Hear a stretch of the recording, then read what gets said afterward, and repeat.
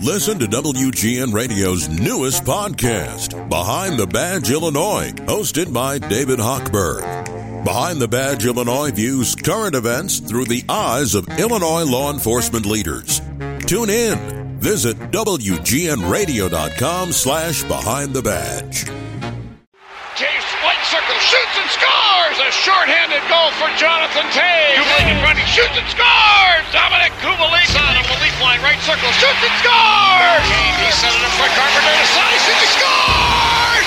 Patrick Kane has 1,000 NHL points! It's time for another episode of Blackhawks Crazy, presented by FanList. Zach Smith enters the Sabres zone, put it down the right wing here. Doc with the backhand, he scores! Kirby Doc! Chris Bowden and Joe Brand break down the latest storylines concerning your Chicago Blackhawks. Kane now with 3, put it across the ring and shoots, he scores! The Cat connects with a one-timer from the left circle. Here's Chris Bowden and Joe Brand.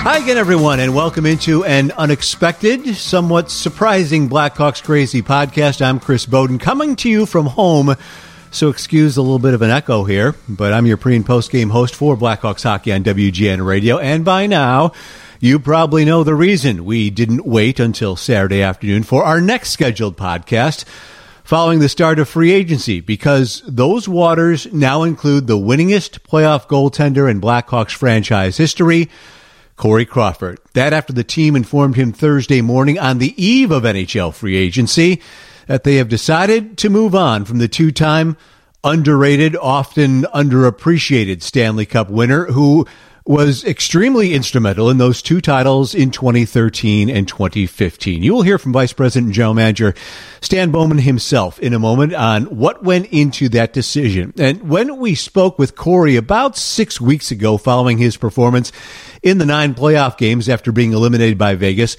he spoke of a desire to remain in Chicago, to be the number one goalie, however, after expressing how challenging it was for him personally to split duties with Robin Lehner this past season until Lehner was dealt at the trade deadline. And Corey also said that he would consider a hometown discount in order for the other two to work, knowing the Blackhawks salary cap situation. What that number would be after making $6 million annually on his last contract, we won't know. There was an unconfirmed report that the Hawks did make an initial $3.5 million offer for the coming season that Crawford turned down, but no real rumblings since then. And last week in a pre-draft Zoom press conference with the media, Stan was asked about Corey's situation and said that they still had more than a week to try and figure something out. Well, as you'll hear Stan say, though, it was a directional decision now by the organization to, at least publicly at this time, look towards Colin Delia and Kevin Lankinen, who are in the system, played for Rockford last year. They basically split duties with the Ice Hogs last season. Those two absorbing the workload, along with the possibility of also re-signing Malcolm Subban, who will also be a free agent Friday after the Hawks didn't give him a qualifying offer. That's all part of what now you will listen to for yourself. Stan Bowman's Q&A with reporters Thursday, which began with the announcement that they are parting ways with Corey Crawford. I had a conversation with Corey earlier today, and it was a bit of an emotional talk. Corey and I go back a long time. It brought me back to some memories of when we first started with Corey. And I remember it was early when I was starting as a general manager. We had a decision to make over in Europe who we were going to keep, whether it was Corey Crawford or Antti Niemi. And they were both young goaltenders, and they both played well. We had a tough decision, and it was more of a business decision back then, and Corey didn't need waivers. So I had to talk with Corey then, and that was a tough conversation to let him know that he had played well, but we were sending him down to Rockford. And to his credit, Corey handled it the right way, went down, had a really good season. And that next year he came up, and he's been our goaltender ever since. And we had some incredible moments together. Looking back at this last stretch of time, to be a two-time Stanley Cup champion, the only goaltender in the history of the Blackhawks to do that, I think it speaks volumes to his ability. He's up there with the legends for the Blackhawks: Tony Esposito, Glenn Hall, Corey Crawford, and Corey stands tall as a 2-time Cup champion. Looking back at his career trajectory, I think he never got the proper recognition early on. We had such star-studded teams. And, Corey was fantastic back in 2013 when we beat the Bruins. And I think his importance to our team grew and grew. Going to the 2015 team, I look back at his performance that Cup run, and I think, he was outstanding for us. And we never would have won it without Corey. So I think at that time, people started to recognize really how important he was and how great a goaltender he was. He was overshadowed somewhat by some of the other players here, but I had a good chat with Corey this morning, and the message to Corey and to everyone else today is that we've decided that we've got some young goaltenders here in Chicago that we believe in. Much like Corey, needed that opportunity when he came up after the 2010 season. He had been with us for a few years, working his way up. We've got a couple young goalies here in Lankinen and Delia who we haven't given a real big opportunity to. But, with where we're headed, and, the NHL is relying more and more on young players. And, we're going to embrace that moving forward. I think we saw some really bright spots, especially in the playoffs. You saw the way that Kirby took that next step. And we think he's just starting out, just scratching the surface. And, we continue to give bigger opportunities to younger players moving forward. And that's something that's important to us. We spent a lot of time, deciding on that, and we think that's the right move for us. So certainly wish Corey the best, have a lot of great memories, and we thank him for an incredible career with the Blackhawks. And I think that the last couple of days here, we've been building on the future even more with the players that we were able to select. So it's kind of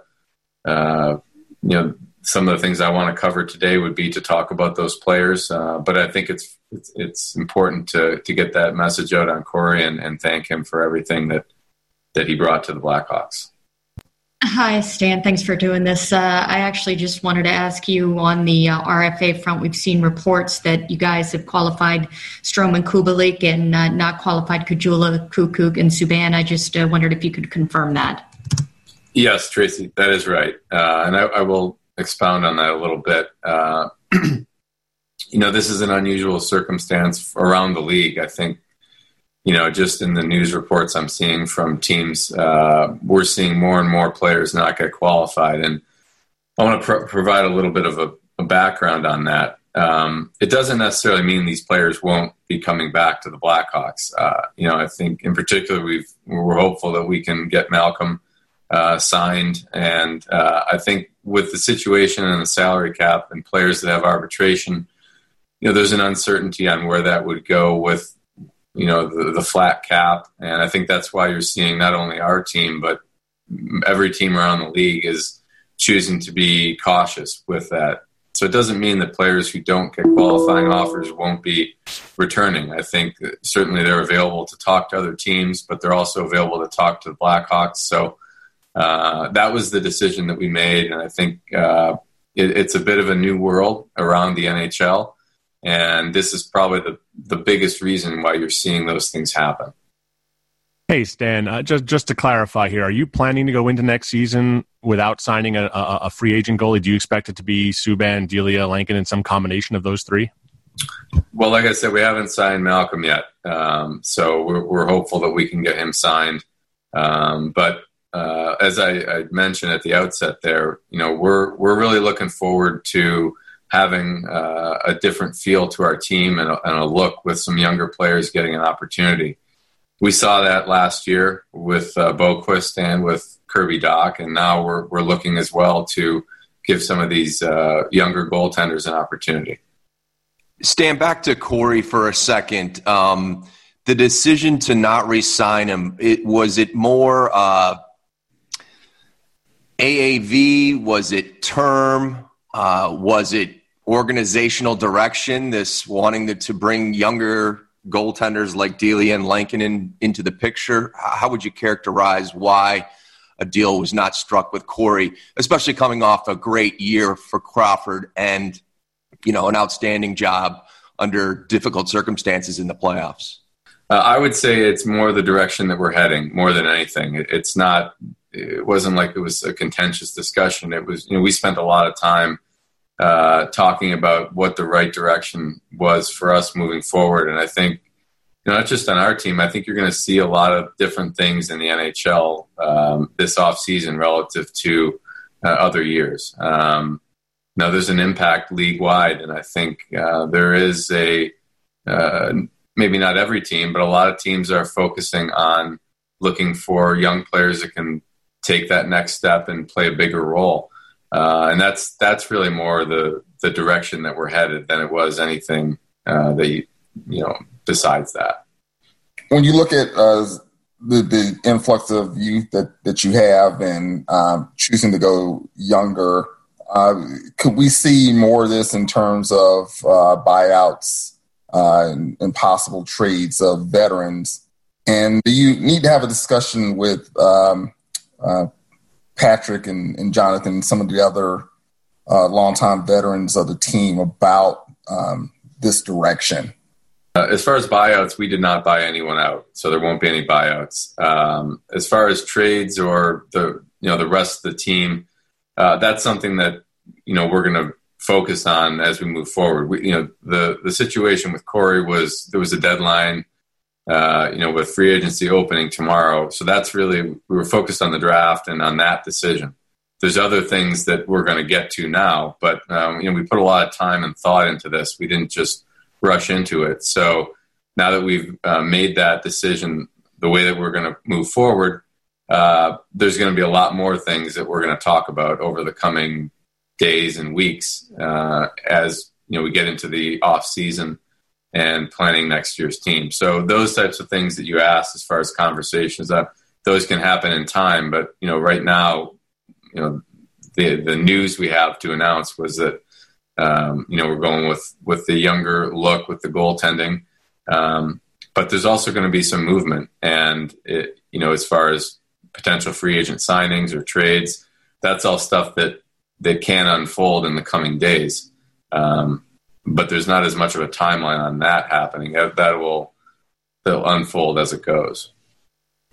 In the past, you guys have talked a lot about, just going with youth and still trying to win at the same time. And this feels like more action where you guys are committing to playing younger players.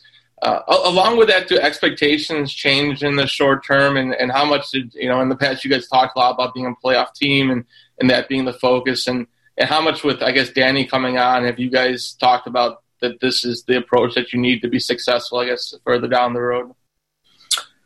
Well, we have had a lot of those, I guess you'd call them more philosophical discussions as opposed to tactical. And I think, when we're going to continue to do that as we move forward, the goal is to really move forward, though, with our team. We're not trying to do anything other than to grow through younger players and give them an opportunity. We're not going to have an entire team of young players. I think that's unrealistic, and I don't know that that's the formula anyone's using or that we're saying here. I think what we're trying to say is that you do have to have an opportunity for young players to get into the league and to play a role and to grow, because that's where you're going to see progress. That's how your team's going to move to becoming an elite team, and that's what we're striving to be. And I think the steps that you can take to get there would be to give the opportunity and then help those players grow into bigger roles. So I think if you just look back at last year on a small scale, you can see what we're talking about, in Kirby Dach being the example. Not everybody's going to have that same trajectory as Kirby. He was able to ramp it up pretty quickly. And he's a pretty special player. He was, extremely high draft pick, and we think he's got so much potential to be an impact player. So the fact that he was able to take those strides over a course of a couple months, I think that speaks to how unique he is. I don't know if all the young players are going to have such a quick ramp up, but I think in general, when you look at young players, you got to give them the opportunity. You've got to guide them. You've got to give them the feedback. There's going to be some bumps in the road, but the idea is we're going to get more out of them as we go along, and we need more players to take steps forward like Kirby did. And when you have a number of those, that's when your team can really take the next step as a team. So you certainly need some veteran players as well to guide them along who, can help through the process. So I don't think you have to make a statement where it's all or nothing. It's not all veterans. It's not all young players. It's going to be a mixture. And that's what we're looking for. We think we've got a lot of really good young pieces here that are going to play a huge role. But we want to incorporate even more going forward. We think that's the way to drive our team and to push us to the next level. I guess playing off that, what are your expectations for Reichel in the coming years and just in general? What are your thoughts on the draft class? I love Lucas and his play, the way that we saw him last year. And, we were paying attention to him when we were in Berlin for the start of the season. I just remember noticing his speed and how fluid he was on the ice. And you could tell he was a 17-year-old playing in the men's league. And as we watched him progress, I went back again in, I think it was late January, for a trip in Europe, and I got a chance to see him play. And it was a pretty impressive progression just for those couple months. And then I watched some games as well when he played in February. Didn't see those live, but I watched the steps that he took. I'm really impressed with his overall game. The biggest thing for Lucas is just a little bit of physical development. He's got such great instincts offensively, but also defensively. He really does play a two-way game for a young player. He's skilled, but he also goes to the net, so he's not a perimeter player. And for a guy who's not really built up physically strong yet, he showed a uncanny ability to be really good in the corners. In some ways, I compare him to the way that Kirby can do it. They can spin off players, and even though they're not bigger than some guys, they can find a way to keep the battle going and then come out of there with the puck. So we liked a lot of those things, and I think that's something that you notice in a player, and those things are somewhat tougher to coach and to teach. You can certainly work on their strength. You can work on some of the more technical things about their shot. But those are more instinctive type things, the way that they can roll off players, their vision, their anticipation for where the play is headed next. Those are the things that we noticed. And, Lucas has all that. And, certainly with his physical development, that's something that he's taken some steps already, in talking to him, going from, where he was probably 9 months ago, he's put on some weight, and we think he'll continue to train like that. So I think he's, I guess you could say he's a little bit behind the development curve, but when you look at where he is already, and once he does catch up to some of the other people physically, I think he's going to be a really talented guy. Hey, Stan, how do you envision tomorrow playing out across the league, obviously without the negotiating window anymore? Do you anticipate a bunch of signings happening at once, or could we see this get dragged into the offseason where teams kind of sort out their financial situation? Not sure on that. I think there probably will be a few guys that go real quickly, but I think if you're making more of a global statement, I think there's going to be some it might take a little bit longer, simply because there's a lot of players on the market. I mean, it's a larger supply than there's ever been before. So when that happens, I think everybody's operating probably a little bit differently, more cautious with how much money they want to spend, and how much money they can spend, with the cap being, where it is. So, not only just this year, we know the cap's going to be set for 2 years. So we know that players that are looking at multi-year deals, it's got to fit not only now, but as you go forward. And every team has certain players that are up for new contracts in 1 year and 2 years. So there's a planning that takes place as you map out your team in the coming couple of years. And so if I were guessing, I think there's going to be some maybe slower activity, but we'll see. That it might not play out that way. I think there's probably a handful of guys that are in such an elite tier that they may go quickly. But I think with the quantity of players out there, there's going to be a lot of discussions, and we'll have to see where that goes. Hey, Stan. I just want to go back to Corey for a second. Do you think you guys would be making this decision if the salary cap, A, wasn't as a flat cap as it is now, and B, that you guys aren't kind of in the salary cap predicament that you're in, that maybe you'd have a little more room to bring him back? Was that one of the big issues? Hypotheticals are tough, John. I mean, this is where we are now, so it's really hard to say what we would have done in a different circumstance. I'm not really sure how to answer that. Stan, when we spoke to Mark Kelly the other night, he made it clear that you guys tried to move into the 9 or the 10 or the 11 spot in the draft, presumably to take Askarov. How aggressive were you to move into that top 11, and what was that process like, knowing the direction that you were going with youth and net? Well, with the exception of last year when we were picking third, I would say that's always something we've looked at doing each year, is moving up. Sometimes it's easier to do than others, depending on where you are and how far you need to move up or want to move up, and how those teams value the pick. So, in order for you to move up or to move back, you have to find a team that there's a match for. So when you're calling up and asking, would they want to move back? I think the teams that are in that 8, 9, 10, they're not that interested in moving back to 17. They might move back to 12. So we were trying, but there just wasn't that much interest because for them, they felt that that's the feedback I was getting, is that that's too far for us to go back. We're not interested in going that far back. So, when that happens, then you call around and you see if there's any other opportunities. And when there isn't, you focus on your list and you make sure you get the player you're excited for. So I don't know if this year was that much different. It was different than last season because we had the third pick. But, each year we're always trying to get as high as we can. But it's tough. Those top 10 picks, they move. They don't move very often.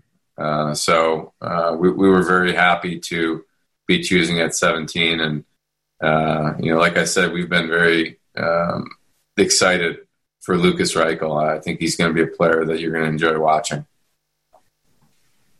Stan, with Lincoln and Delia, how did you guys come to decide that you guys want to stand behind those guys? And are you at all concerned? I know it's a defense that's still allowed around 35 shots a game, that you guys are throwing them maybe deep in the water, or is that experience what you're hoping, I guess, to throw them into? Well, they're both young goalies, but they have had they've been working their way up. It's not like they just turned pro right now. So in Colin's place, he's played in the game. He's had a couple of really good seasons in Rockford.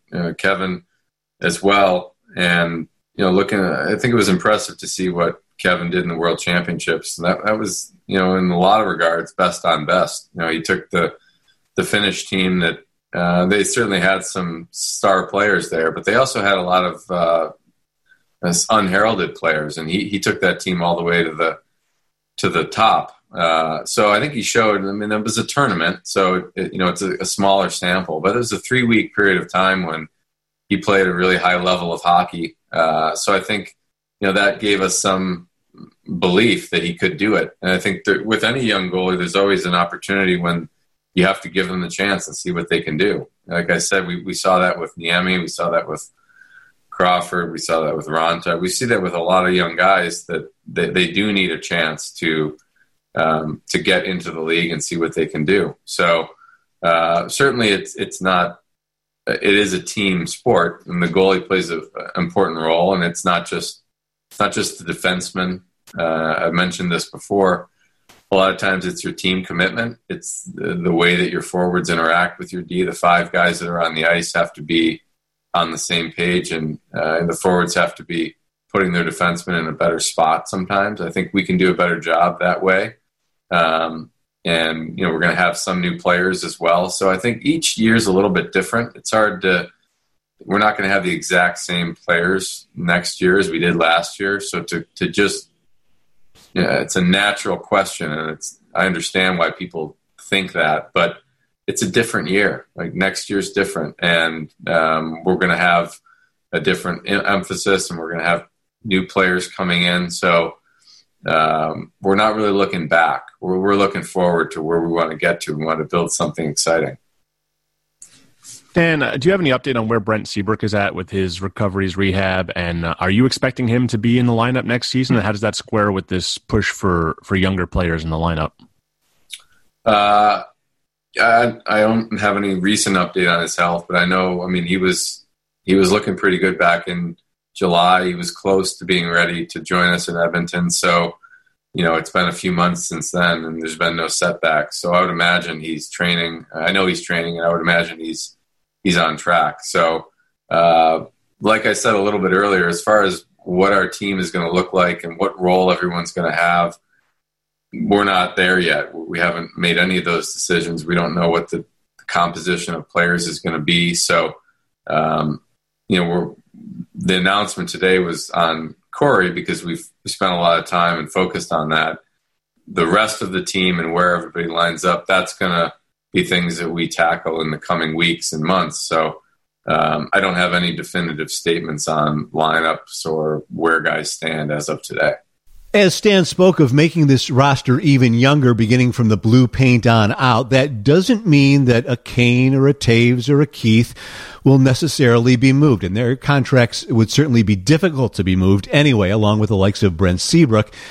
But nevertheless, while those Cup winners and the likes of Brandon Saad and Andrew Shaw will no doubt express confidence in whomever that the Blackhawks will play in front of next season at goalie, whenever next season happens, they'll also be losing a guy that they loved in the locker room, won a couple of cups with, and it's probably at this point a disappointment for all those guys and others in that room that Corey is moving on. And as you heard on the conference call, one thing that must change for the Hawks with this move versus recent years is to become much more effective defensively in front of the net for whomever comes next, because to be honest, Corey and Robin Lehner last season were needed in order to even keep this team in contention and eventually be good enough to be included in the expanded playoff.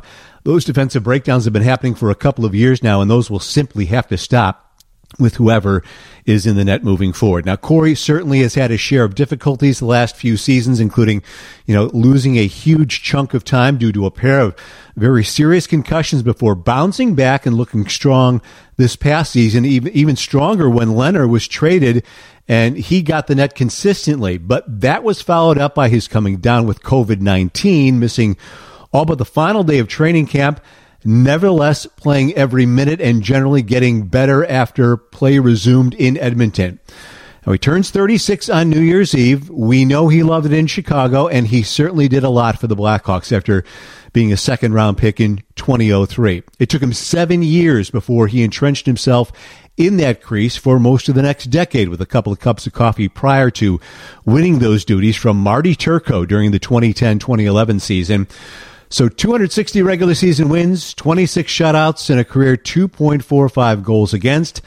That, along with the aforementioned 52 postseason wins, all better than eventual Hall of Famers Tony Esposito, Ed Belfour, and Glenn Hall. All of Chicago, including all of us on the Blackhawks beat, certainly wish a great guy well wherever he lands next. And maybe by the time Joe Brand and I record our next Blackhawks Crazy podcast Saturday afternoon, we will know where Corey's landing, along with also having a better idea and better sense of the structure of this Blackhawks team for next season. Our thanks to Curtis Koch for putting this emergency podcast together, and thanks to all of you for listening. I'm Chris Bowden. Look out for us again on Saturday afternoon with your next Blackhawks Crazy podcast. How about that? They've won it! The Hawks win the Stanley Cup! Thanks for listening to the Blackhawks Crazy Podcast. Tell a friend, subscribe, and join the conversation. And follow the guys on Twitter @BowdenTweets and @Joe_Brand1. That was great!